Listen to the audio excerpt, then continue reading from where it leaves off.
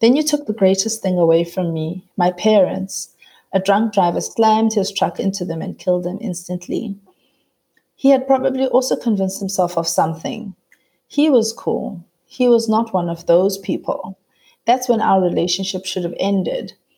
But like the driver, I still thought that I had this in hand. In fact, it was him, not you, that killed my parents. Him, not alcohol. Deluded and so deeply into you and me, wasn't I? So I carried on with you, grief-stricken and angry. Vodka, whiskey, with the boys, climbing the career ladder, traveling, feeling nothing, just living for myself, for my booze, any booze and lots. I had become the thief. Welcome to the Tribe. This is your weekly podcast from Tribe Sober. Whether you're already sober, striving to be sober, or just plain sober curious, you need a tribe. You need a tribe because it's so hard to do this alone. You need a tribe because you need support. And that's where we come in. Here at Tribe Sober, we've got your back. Here at Tribe Sober, we have people at all stages of the journey, all helping each other to stay on track. On this podcast, we've got recovery stories to inspire you, experts to inform you, and plenty of advice on how to ditch the drink and change your life. So here's your host, Tribe leader, Janet Gorond. Hello, and welcome to the Tribe Sober podcast. My name is Janet Gorond. I'm the founder of Tribe Sober, and I'm your host for this podcast. This week, I'm chatting to Voyo, a lovely lady who found us a couple of years ago. She came along to a workshop, she got sober, and she's been a really valuable member of our community ever since. I began my conversation with Voyo by asking her to tell us a bit about herself. My name is Voyo. I am a 48-year-old single parent of two. I have a daughter who's 14 years old and a son who is 7. I am in an executive position and have been for the last 15 years or so. And yeah, so I live in Cape Town at the moment with my children, and they also go to boarding school. So I have moments when I'm alone and moments that I spend with them. Okay, so let's rewind a little bit, Voyo. Talk to me about when you first started drinking alcohol. Were you very young or quite a mature person? What age did you start getting into your wine? So I started drinking at the age of 18 once I was at university, seriously. So up until then, I had dabbled, and you take a sip of your parents' wine, or you get a little bit when there's some kind of a celebration and the sparkling wine is poured for everybody, so you just get a dot. And also as a member of the Anglican Church, I grew up taking communion wine from the time I was 10 years old. So I've been exposed to wine, and my parents would enjoy a glass of wine. They would have sherry in the evenings while they were preparing dinner, or over the weekends when they were just relaxing and enjoying each other's company. So it was a feature, a normal feature of our family life and certainly of our worship. But I only started drinking wine when I got to university. When did you start to worry about your alcohol consumption? So I started to worry about my alcohol consumption and really paying attention to it about 5 years ago. And I only started paying attention to it because it had just become such a loud, clanging gong. So I had been avoiding. And so I think the awareness had been there for much longer than 2015. But because it was such a normal way of socializing and such a normal way of unwinding, and it was so acceptable socially and in the workplace, and it was something that we joked about. Even though I had a niggling feeling that something was wrong, I didn't necessarily pay attention to it until my health started to indicate that, my body was no longer coping with the alcohol. I also had started to notice my daughter's discomfort. So she was about 10 years old, 9 years old, and she had started to comment. And so she was also starting to notice something about my drinking. And so that's when I started also to pay attention. I think that it reached a point where there were just too many things to ignore. So I think it's possible, and it was possible for me to ignore many, many signals. And I believe and I know that there were many, many signals along the way. But it was only when it reached a point where things that mattered to me started to raise their head or raise the alarm, and that was my health specifically, and also my daughter's indications that she could notice what was happening. And did you ever try to stop by yourself or try to drink a little less? I did. I actually just came across a Facebook post where in 2017, in early 2017, I was at work, I was hungover, I went into the bathroom and I took a snapshot of myself and I posted it on Facebook, and I said, I'm putting this here for Facebook to remind me next year and in the future. And obviously my friends didn't know what that was about because I was stressed, I was at work, I was functional, even though I was hungover. And that was an attempt. I think it was about April 2017. That was an attempt. And then after that, I realized that, and I think from that point that I had started making the attempts, then the awareness just became as big as an elephant in the room, and I needed to do something about it. And that's about the time that I found World Without Wine. It's also about the time that I started talking about it ever so cautiously with people I felt that I could trust, and with people who I felt would honor my confidence. Okay, so you came along to a workshop. What were your objectives there? Did you want to give up completely, or were you going to try and moderate? What was? So what was in my mind was to gain some kind of control. It took me very long to accept that the idea of abstinence. I think the idea of abstinence I think it would have been too much of an admission that something was wrong. But what I wanted was to be able to have better control over the drink and have better control over my habit. Because remember, I think stopping comes with the admission that you have gone beyond a certain point, and you are an alcoholic, and you're certainly dealing with an addiction. And I think those were all too big for me to deal with when I came to the workshop. So what I wanted was to be able to handle the alcohol and to be able to abstain when I wanted to. Okay, Voya, so you left the workshop after being with us for that day, and talk me through what happened since the workshop. So after the workshop, I committed to, so I left with my toolbox or my toolkit of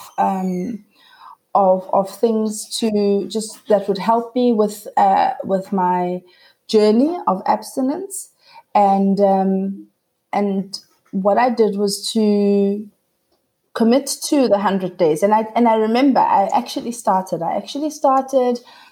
and I was doing a good count of the days when I was dry and doing, making some decent progress about that. And I think that's when I got to the point around the public holidays where I thought I could. And I think this is the mistake that a lot of us recovering addicts or alcoholics make the error of thinking that we can just have one.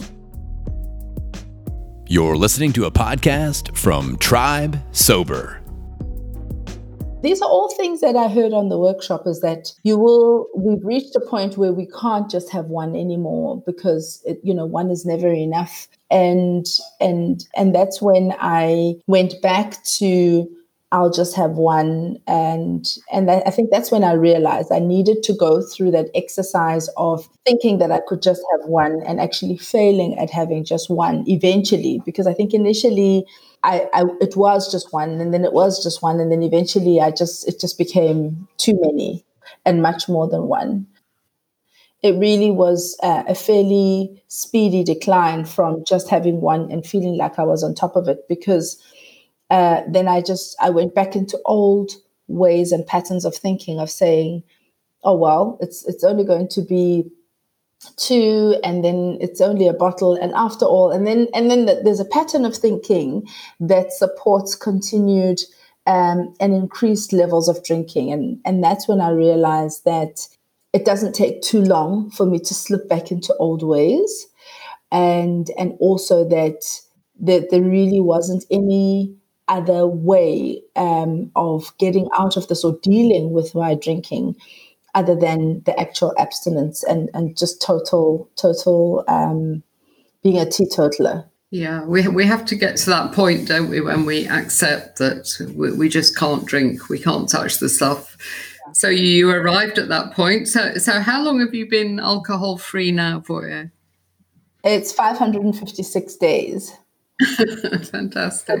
So how many hours and minutes?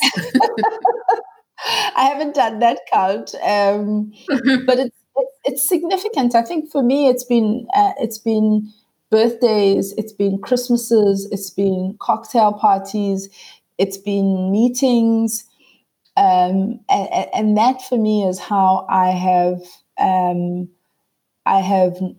just counted or looked at my sobriety in terms of the milestones that I have passed, the number of Christmases, the number of birthdays, the number of office parties that I have managed to go through and actually just enjoy also, because eventually I got to the point where I was able to enjoy them as well. Initially, it was about just grinning and bearing it and getting out of there as soon as I possibly could.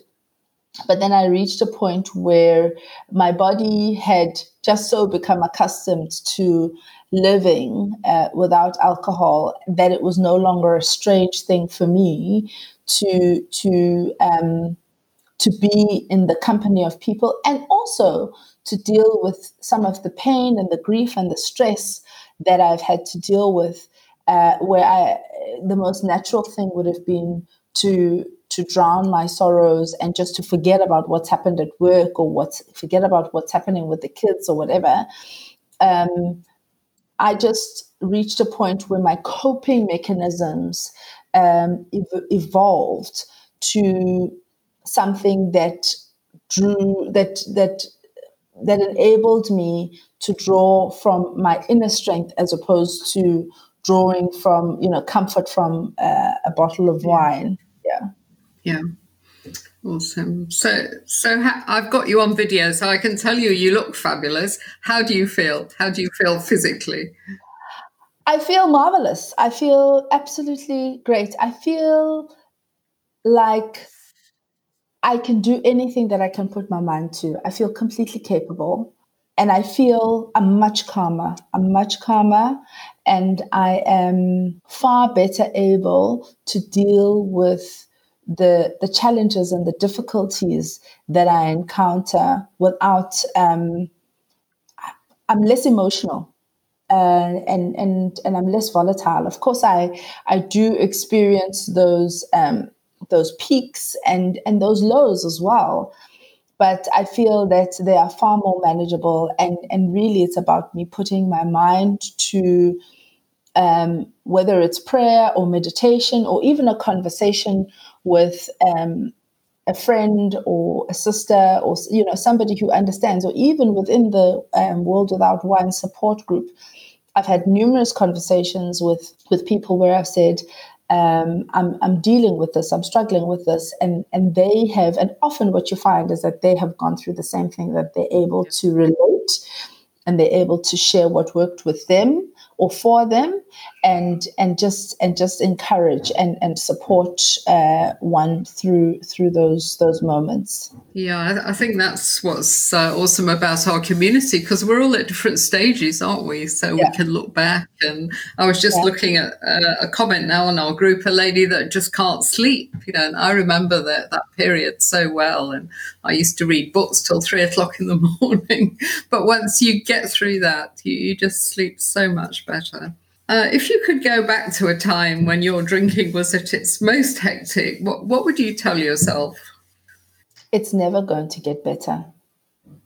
Whatever it is that is the compelling justification for your drinking the way that you're drinking, it's only going to get worse. There is no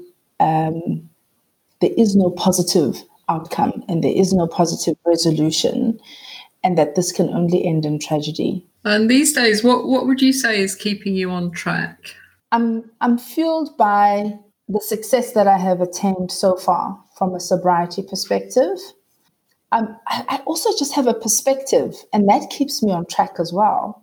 I have a perspective that I either didn't have or chose not to have when I was drinking, because I think there's very much a selective focus on things as they unfold, and the outcomes that can result from whatever that situation is. I'm kept on track by what it is that got me here in the first place. I'm kept on track by the realization that I was in a very, very difficult and dark place. I'm also kept on track by the understanding of my family, my genetic connection to alcohol. When I look, I see my father's siblings, for example. I see some of my own relatives, and I see how they are interacting with alcohol.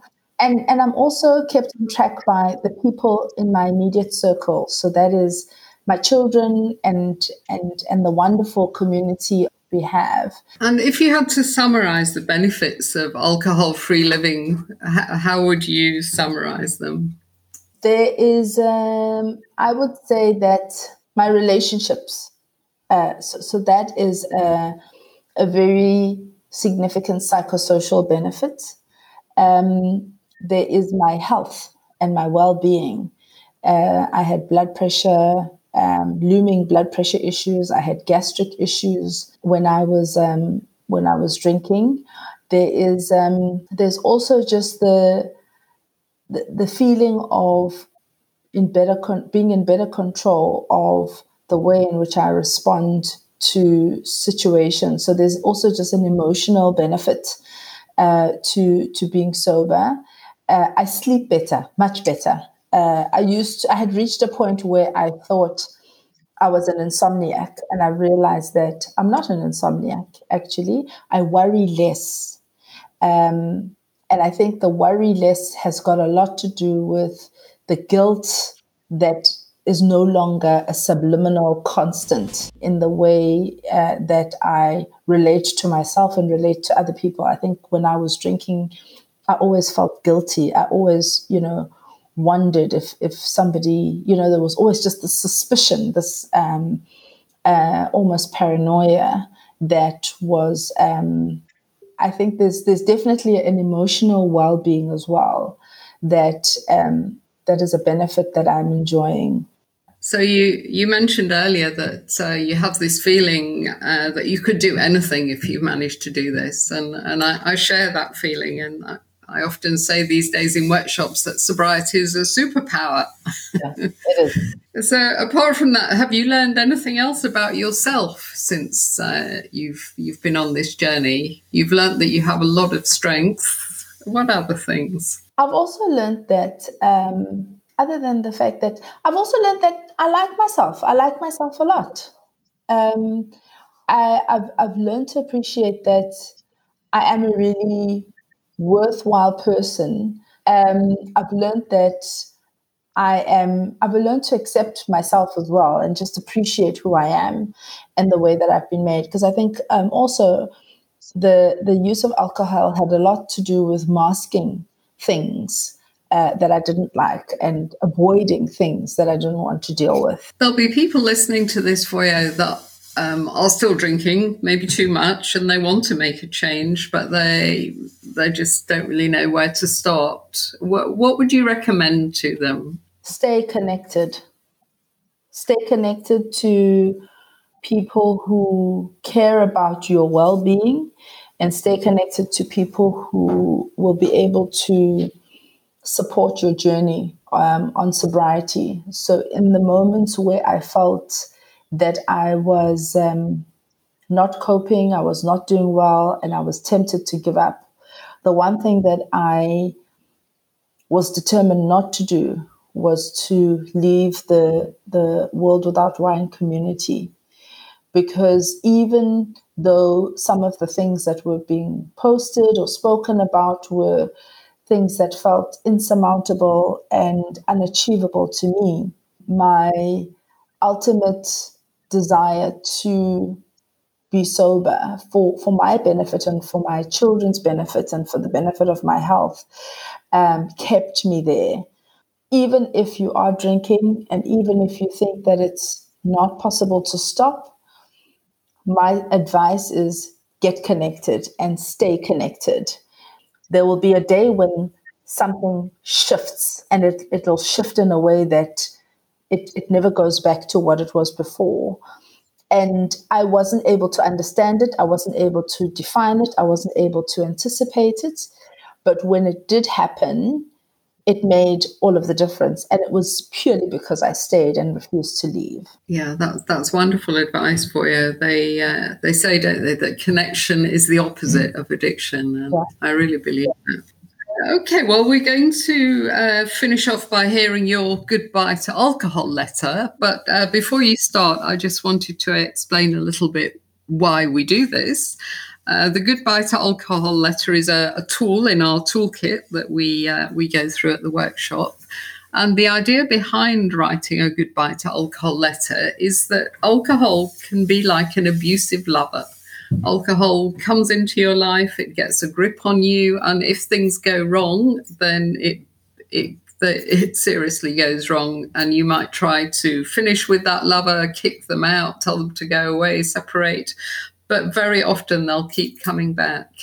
So we suggest that people write to alcohol as if it's a lover, and there's something quite cathartic about doing this. It's like drawing a line under it. I remember I wrote mine in quite quickly, but it came from the heart, and I read it again the other day, and I wouldn't change anything about it. There's something so powerful about writing these. And we've got many letters from our community now, and we make a home for them on a website called goodbyetoletters.com. So I'll put that in the show notes if you'd like to read some more. But now Voyo is going to read her fabulous letter. You're listening to Goodbye to Alcohol, a podcast from World Without Wine. So my goodbye letter goes as follows. I met you in respectable circumstances, was introduced to you, in fact, by very respectable people. My parents, my role models, leaders in the church of my youth.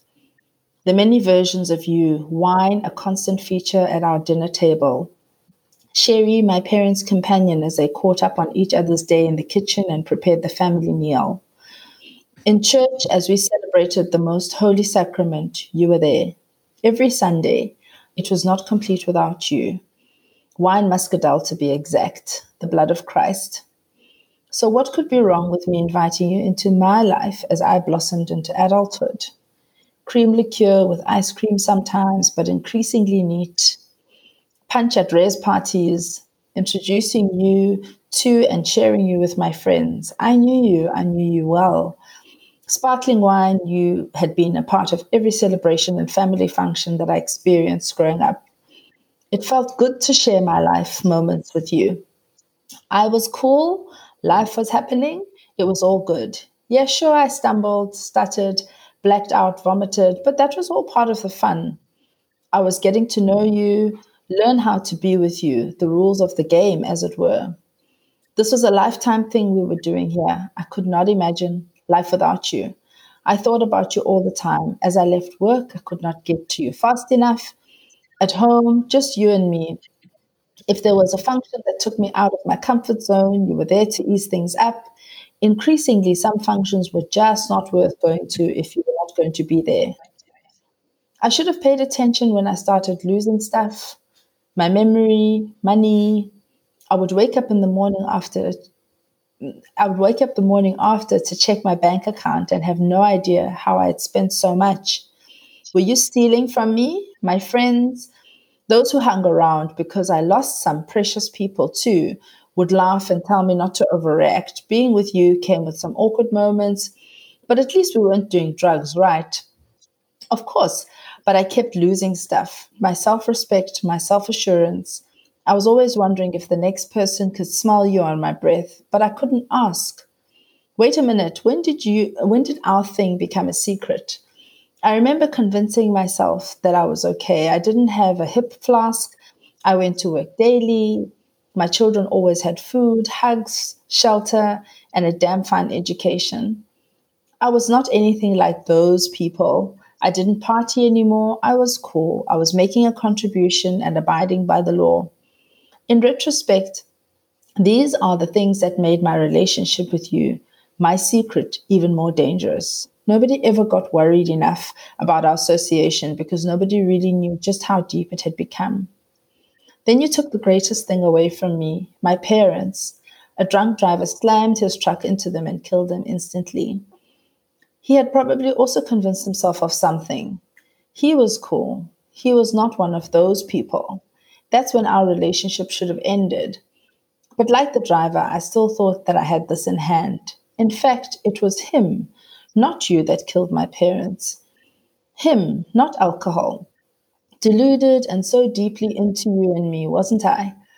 So I carried on with you, grief-stricken and angry. Vodka, whiskey, with the boys, climbing the career ladder, traveling, feeling nothing, just living for myself, for my booze, any booze and lots. I had become the thief. I was throwing it away as my blood pressure, my gastric system, and my inflammation markers started to tell the story of distress that my doctors could not perceive. You and me were stealing away at my vitality, my opportunity for healing. I was hiding. I was lying. Nobody knew except my young, trusting, loving children, and even they didn't understand. Then my day of reckoning came. One, the usual Sunday afternoon dash just before the liquor store closed. I did what a caring mother does. I parked my car. I told my clever 5-year-old to wait for mommy and count to 100. Remotely locked the car and dashed across the busy road into the liquor store. Caring? Really? I had lost even more of myself. For you? Quickly, anything, quickly. Moments later, I emerged from the liquor store with my stash in hand. My son was standing at the verge of the bustling main road, intending to follow me. A taxi driver had stopped his car, stopped my son from crossing, and was screaming blue murder at me. You and me were caught red-handed, a friendship, love affair gone bad, Bonnie and Clyde style. It was not only my son. At home, my beautiful, vibrant daughter was increasingly growing quiet, observing, focusing elsewhere, learning to guilt trip me when she did care. She was realizing that her voice was not audible to me. She was realizing that her mom was sick, guilty, and manipulable. So, my friend, my companion, my comfort, the tide has turned. Times were once good, top of the world, popping stuff, but I'm drawing the line. I've lost enough. I'm orphaned. I'm also blessed with perspective and the ability to reflect. I lost it for a while, so caught up in the romance and sophistication of wine, but you and me are no longer good together. Ours is no longer a honeymoon. I am hurt. I'm hurting too, and my pain is multiplied, amplified by the hurt that I've inflicted on my children and that they continue to inflict on themselves and on others, today and into the future. I started out with positive role models, but that's not what I am now. They're starting with negative role model. What chance do they stand? Yes, I am a contributor. I am a giver, but no more of myself to you. Thank you for the good times. Thank you for also sharing the dark side. Enough to push me back into the light, the possible, the messy, the real. I'm finding myself again. No frills, no pizzazz, no life and soul of the party. Just good, loving, present, conscious, generous me. Just enough, just in time. Thank you so much, Voyo. It's been great to catch up with you again and hear how things have been going. As usual, I'm going to pull out 3 points from that conversation. 3 points that resonated with me and I think may be useful to you. Now, like many of us, the fact that Voyo couldn't imagine her life without alcohol had kept her trapped. She came along to the workshop because she wanted to learn how to control it. How did she put it? She said she wanted to learn how to handle it. I mean, you hear that, don't you? You hear people say, oh, she can handle her drink, that one. Or in my case, it was, oh, she can't handle her drink, that one. So she wanted to learn how to control it, in effect. And even after the workshop, she got to that place where she thought, oh, I'm sure I can manage just one glass. Spoiler alert, she couldn't. It took a while, but as she said in our conversation, it ramped up pretty quickly. Just a few weeks and she was back where she started. But with perspective, you do get perspective when you look back on this journey, and she now realises that she had to go through that stage of trying and failing before she could accept and make peace with the fact that she'd have to stop drinking altogether. That's a huge step once you accept that. Now, she managed to stay on track by celebrating and building on her sober firsts. The first dinner party, the first wedding, they were not easy, but she treated them as challenges to be ticked off. Each event got progressively easier. The second wedding, the second dinner party, the second work function gets easier and easier. And eventually, the breakthrough comes when she found herself actually enjoying herself without the booze. And my final point is that we heard that haunting goodbye to alcohol letter. Voyo tells us that she tragically lost both of her parents to a drunk driver. And then she almost lost her beautiful son when he followed her across a busy road as she dashed into the liquor store. Stories like these chill us to the bone and drive home the fact that alcohol can cause catastrophic events which will change our lives forever. So let me end with a couple of tips. First of all, never get trapped by thinking that you just couldn't give up drinking completely. The big secret that I wish that I'd known when I embarked on this journey that lasted for years and years in my case, it's actually much easier to give up completely than to try and control it. Alcohol is an addictive drug, and we need to remember that. And secondly, grab a journal and log those sober firsts, because they are the foundation for your alcohol-free future. Think of them as building bricks. Each event will be difficult to start with, but eventually you'll learn to enjoy yourself without the booze. It is possible. Believe me. So thank you so much for listening today. Please subscribe, share, and leave us a review. Till next time. Ditching the drink is like climbing a mountain. It's hard, it takes courage and grit, and an experienced guide. And that's where we come in. Here at Tribe Sober, we've climbed that mountain, and we know the view from the top is amazing. We've used our experience to put together a unique membership program that will support you all the way. We've got challenges, chat rooms, sober buddies, trackers, and milestone awards, and that's just for starters. So head on over to tribesober.com and check out our membership program. It's the essential resource for anyone looking to ditch the drink and change their life.